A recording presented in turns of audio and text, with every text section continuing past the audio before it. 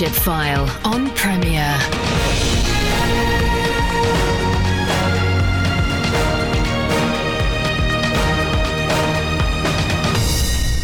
Welcome to the show which helps you lead where God has placed you. I'm Andy Peck. I welcome this week the Vice President of Research and Apologetics at Reasons to Believe, Dr. Fuz Rana. Reasons to Believe is a ministry whose mission is to spread the gospel using sound reason and scientific research, based in Covina, east of central Los Angeles. He's the author of several groundbreaking books, including Who Was Adam?, Creating Life in the Lab, The Cell's Design, and Dinosaur Blood, and the Age of the Earth. He holds a PhD in chemistry with an emphasis in biochemistry from Ohio University.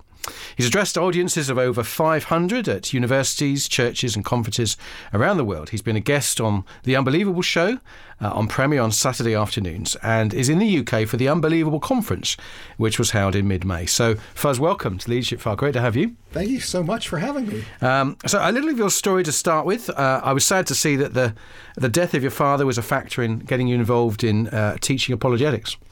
Yeah, well, sometimes God will use what we would perceive to be tragedies in our lives to actually motivate us to doing kingdom work. But my father was a Muslim. My mom was from a Catholic background. She was a non-practicing Catholic.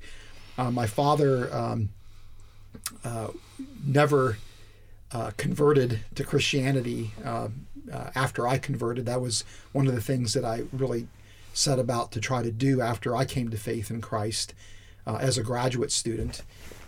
And so it was a huge disappointment to me and a wake-up call that to watch my father die, realizing that I had not done the work that I needed to do as a Christian to really engage my father effectively with reasons for why Christianity is true and Islam is not. Okay. And as you've kind of worked in this area and obviously thinking of the church leaders in mind listening with respect to science and faith, what are the big challenges as you see them today?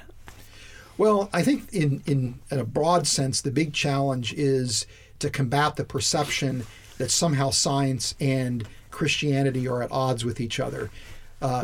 I've been working at Reasons to Believe over 20 years. The ministry has been in place almost 30 years and has consistently communicated the message that science and the Christian faith are allies with each other. But it's remarkable to me how pervasive this concept is, that there's conflict between science and faith in a general sense.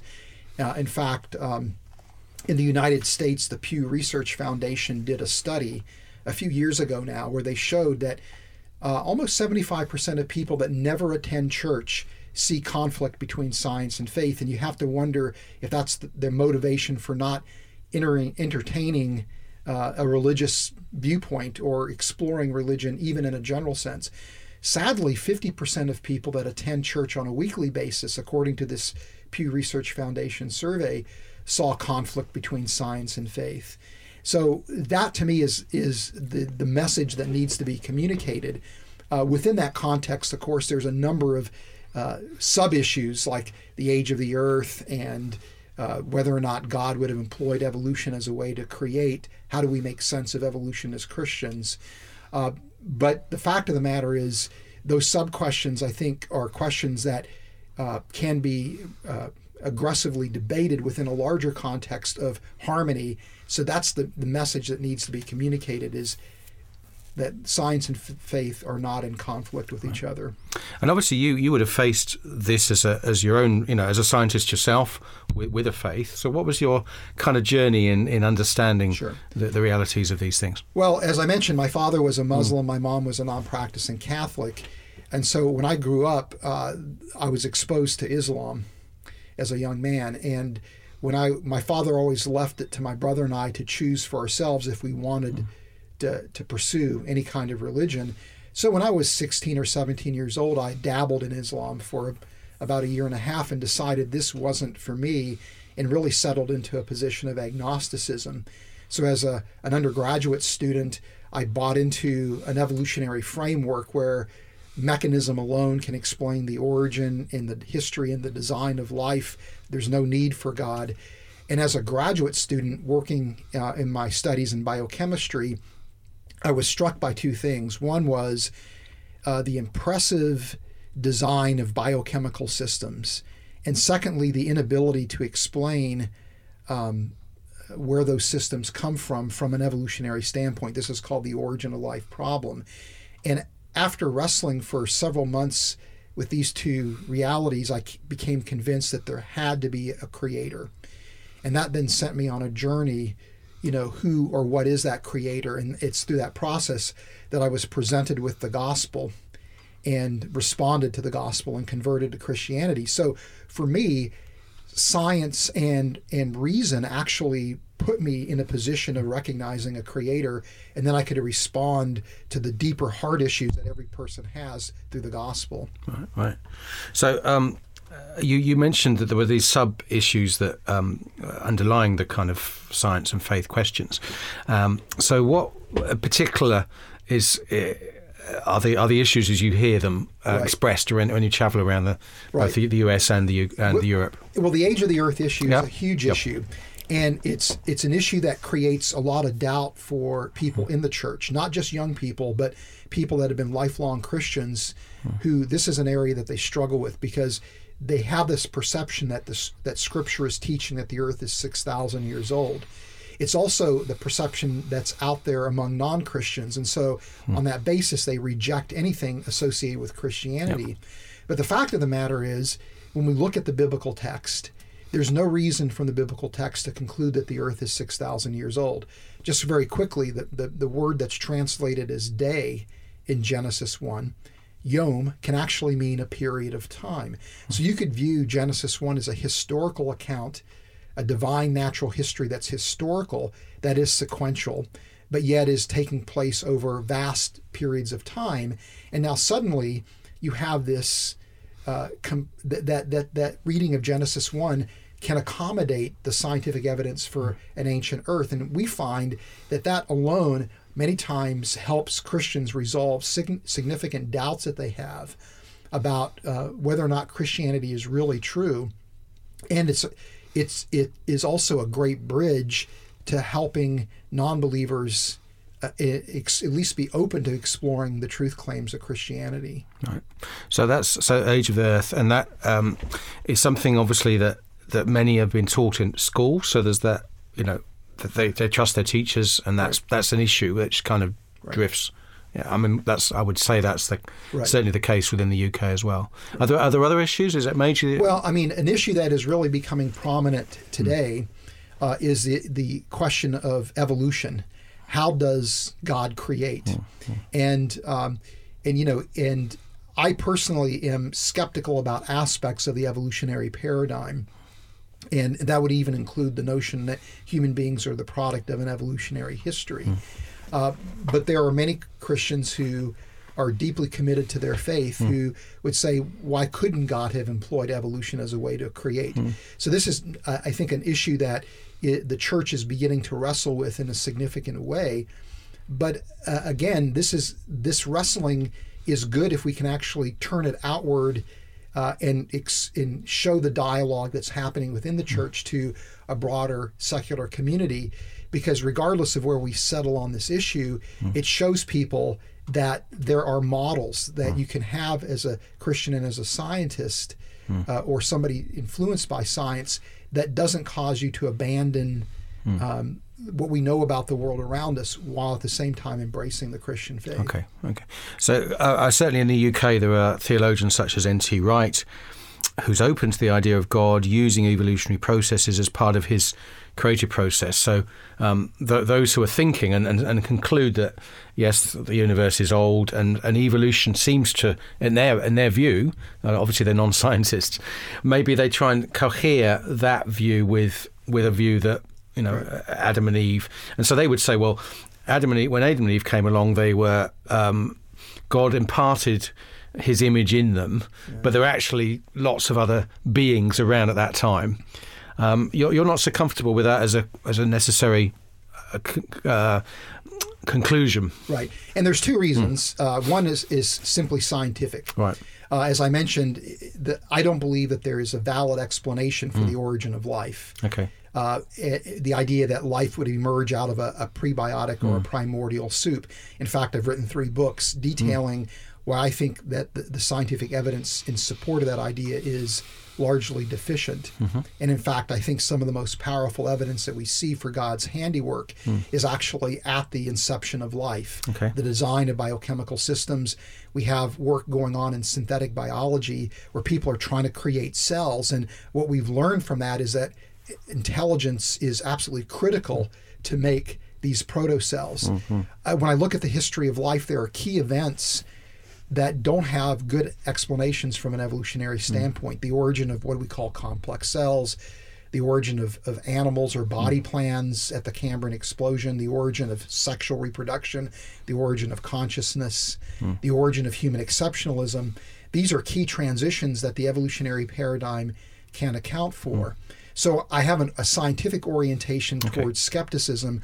But then when I look at the biblical text, I just don't see how you can have a historical Adam and Eve as the sole progenitors of all humanity and make evolution work, human evolution work. And so to me, I'm not willing to go down that path of theistic evolution until somebody can show me ways that convince me that are viable to retain a historical Adam and Eve while still having an evolutionary model.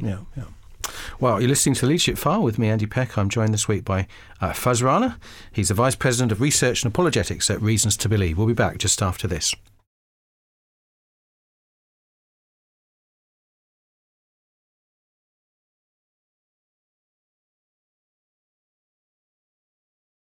Welcome back to the Leadership File with me, Andy Peck. I'm joined this week by Fuz Rana.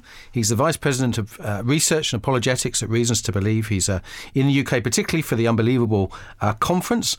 We're talking about science and faith and how we can understand science as a Christian, particularly before the break we were looking at whether there's a way in which we could marry evolution with the biblical text, and Fuz is very firmly of the view that there was a literal Adam and Eve, and was explaining why, from a scientific point of view, that makes eminent sense. And I guess particular texts, Fuz, that Christian leaders have to face are the ones in Romans where it talk about as in Adam all sinned, as in Christ all are made alive. There seems to be an implication that theologically there were two beings, two people, Adam and Eve, who were there at the beginning. Yeah, that's how I would understand the text. And it's not the creation accounts themselves. It's really how even Jesus viewed the historicity of Adam and Eve. For example, Mark 10:6, where he's making reference to the beginning of the institution of marriage, and is speaking as if there was a historical Adam and Eve that were the first people that existed, or Jesus's lineage in Luke going back to Adam, or how Paul understands Adam and compares Adam to Jesus himself. I don't know how you get around those passages in any way that I feel comfortable with. And so, but to me, the thing that's interesting is, excuse me, that we do have some provocative scientific evidence that suggests there's scientific credibility to this biblical account. So, for example, if we look at the genetic variability of people around the world using a marker called mitochondrial DNA, we can actually show every person on the planet traces an origin back to a single ancestral sequence called mitochondrial Eve in the scientific literature. So there was literally a single woman that gave rise to all humanity. And correspondingly, using Y chromosomal DNA as a marker, we can show that every man traces an origin back to a single male individual called Y chromosome Adam. Now, evolutionary biologists and people like Dennis Alexander and N.T. Wright will say, but yet the genetic data says there must have been thousands, not a pair. But as I've written about on our website, reasons.org, in my book, Who is Adam, those methods that are used to estimate population sizes may not be valid methods. They may not give us reliable data. So it doesn't prove the biblical account, but it's suggesting that we don't have to necessarily abandon science in order to embrace a traditional biblical understanding of human origins. So obviously, I've done a bit of research myself, ready for this, and I'm a non-scientist, but enjoy reading about it. And I was fascinated looking at, particularly one of the reviews of a book that takes the theistic evolution line. Your suggestion that just as we believe in the resurrection, which at one level scientifically, we don't know how it happened, it's a miracle, that actually God's, there's the miraculous in the creation story, and that we don't have to assume that science has explained it all. That's exactly right. And, part of the concern that I see from people that embrace theistic evolution is they want Christianity to appear to be credible to people that live in a scientific age. I'm in that boat too. I don't want Christianity to be unnecessarily perceived as incredible. But we have to recognize that the heart of our faith, the resurrection of Christ, is a scientific absurdity. Okay, we know that dead people don't come back to life. That the biology doesn't work that way, right? And so this is an idea that is scientifically absurd, but we know that there's very good historical evidence that we can marshal for the resurrection of Christ. So this is a place where something truly non-scientific happened.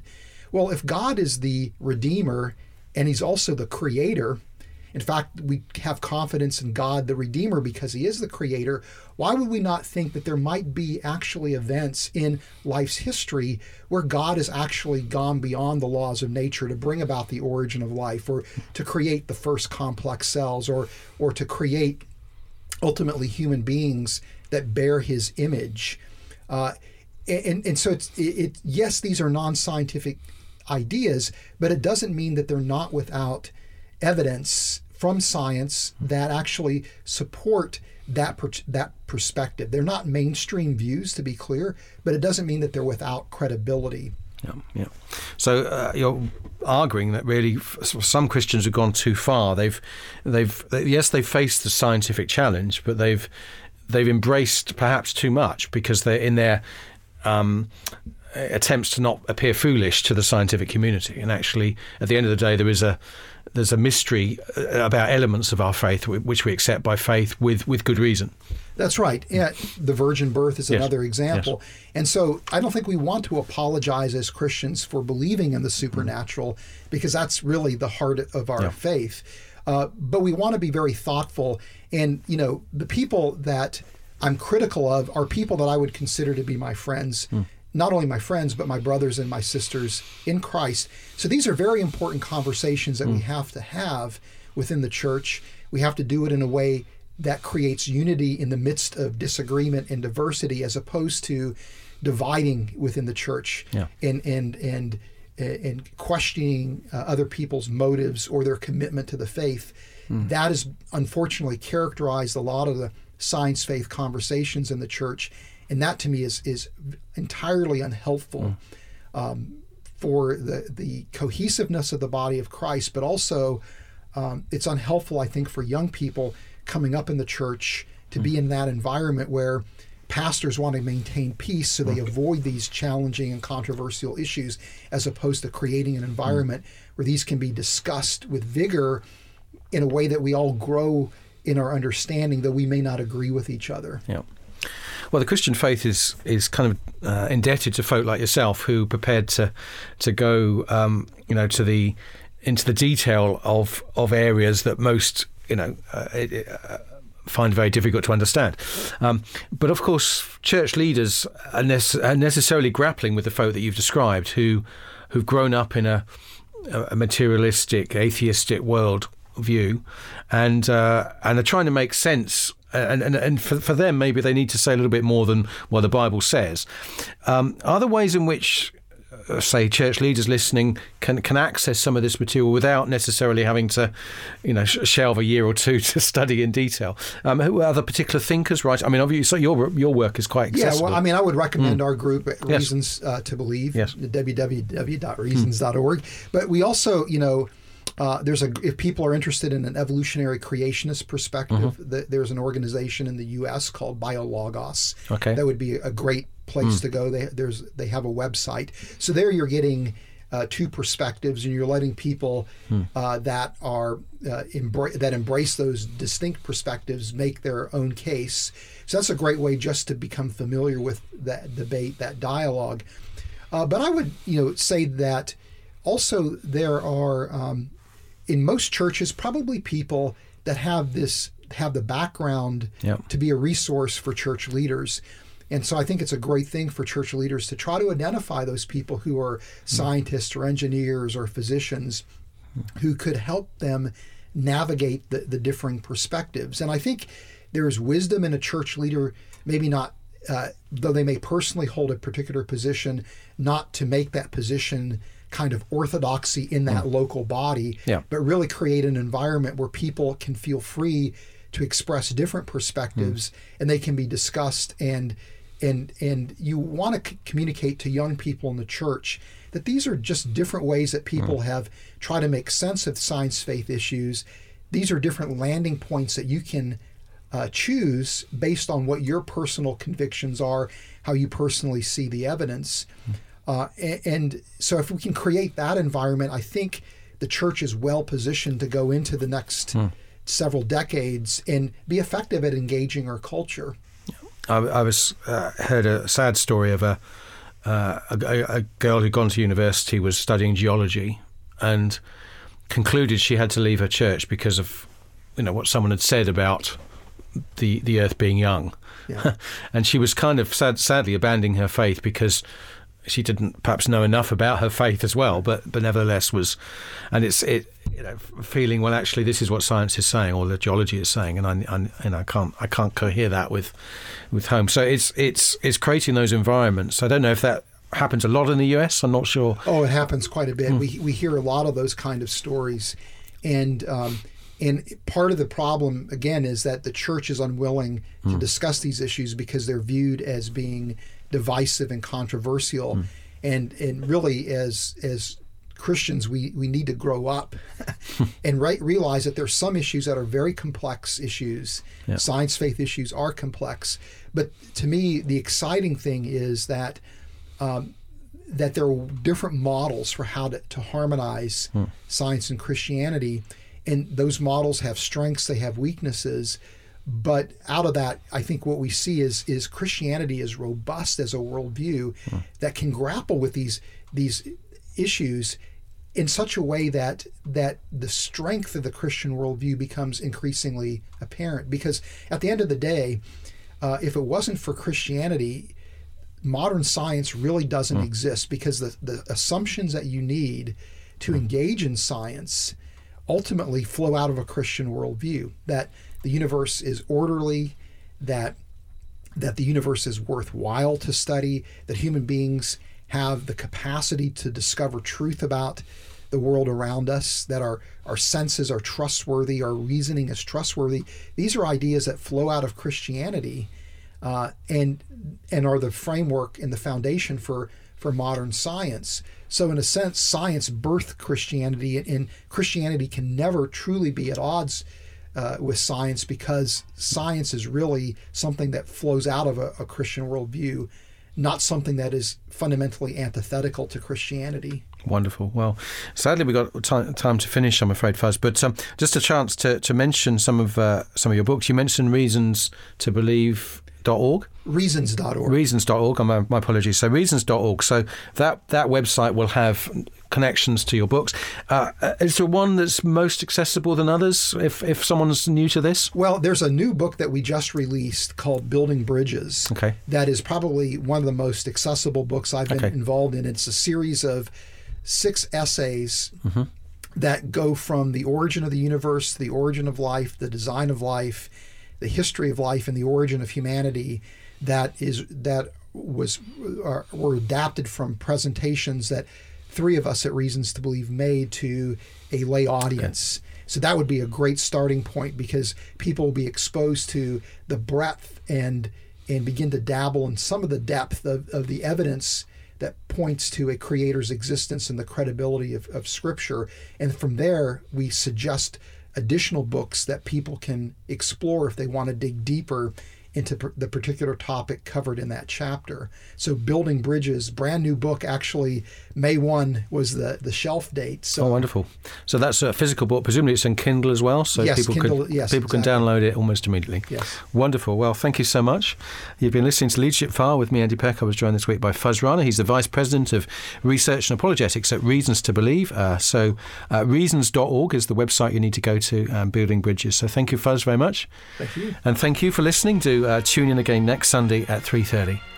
You've been listening to The Leadership File on Premier. Andy Peck serves as a tutor at CWR, a Christian charity whose courses and publications aim to apply God's Word to everyday life. Contact him via email apeck@cwr.org.uk.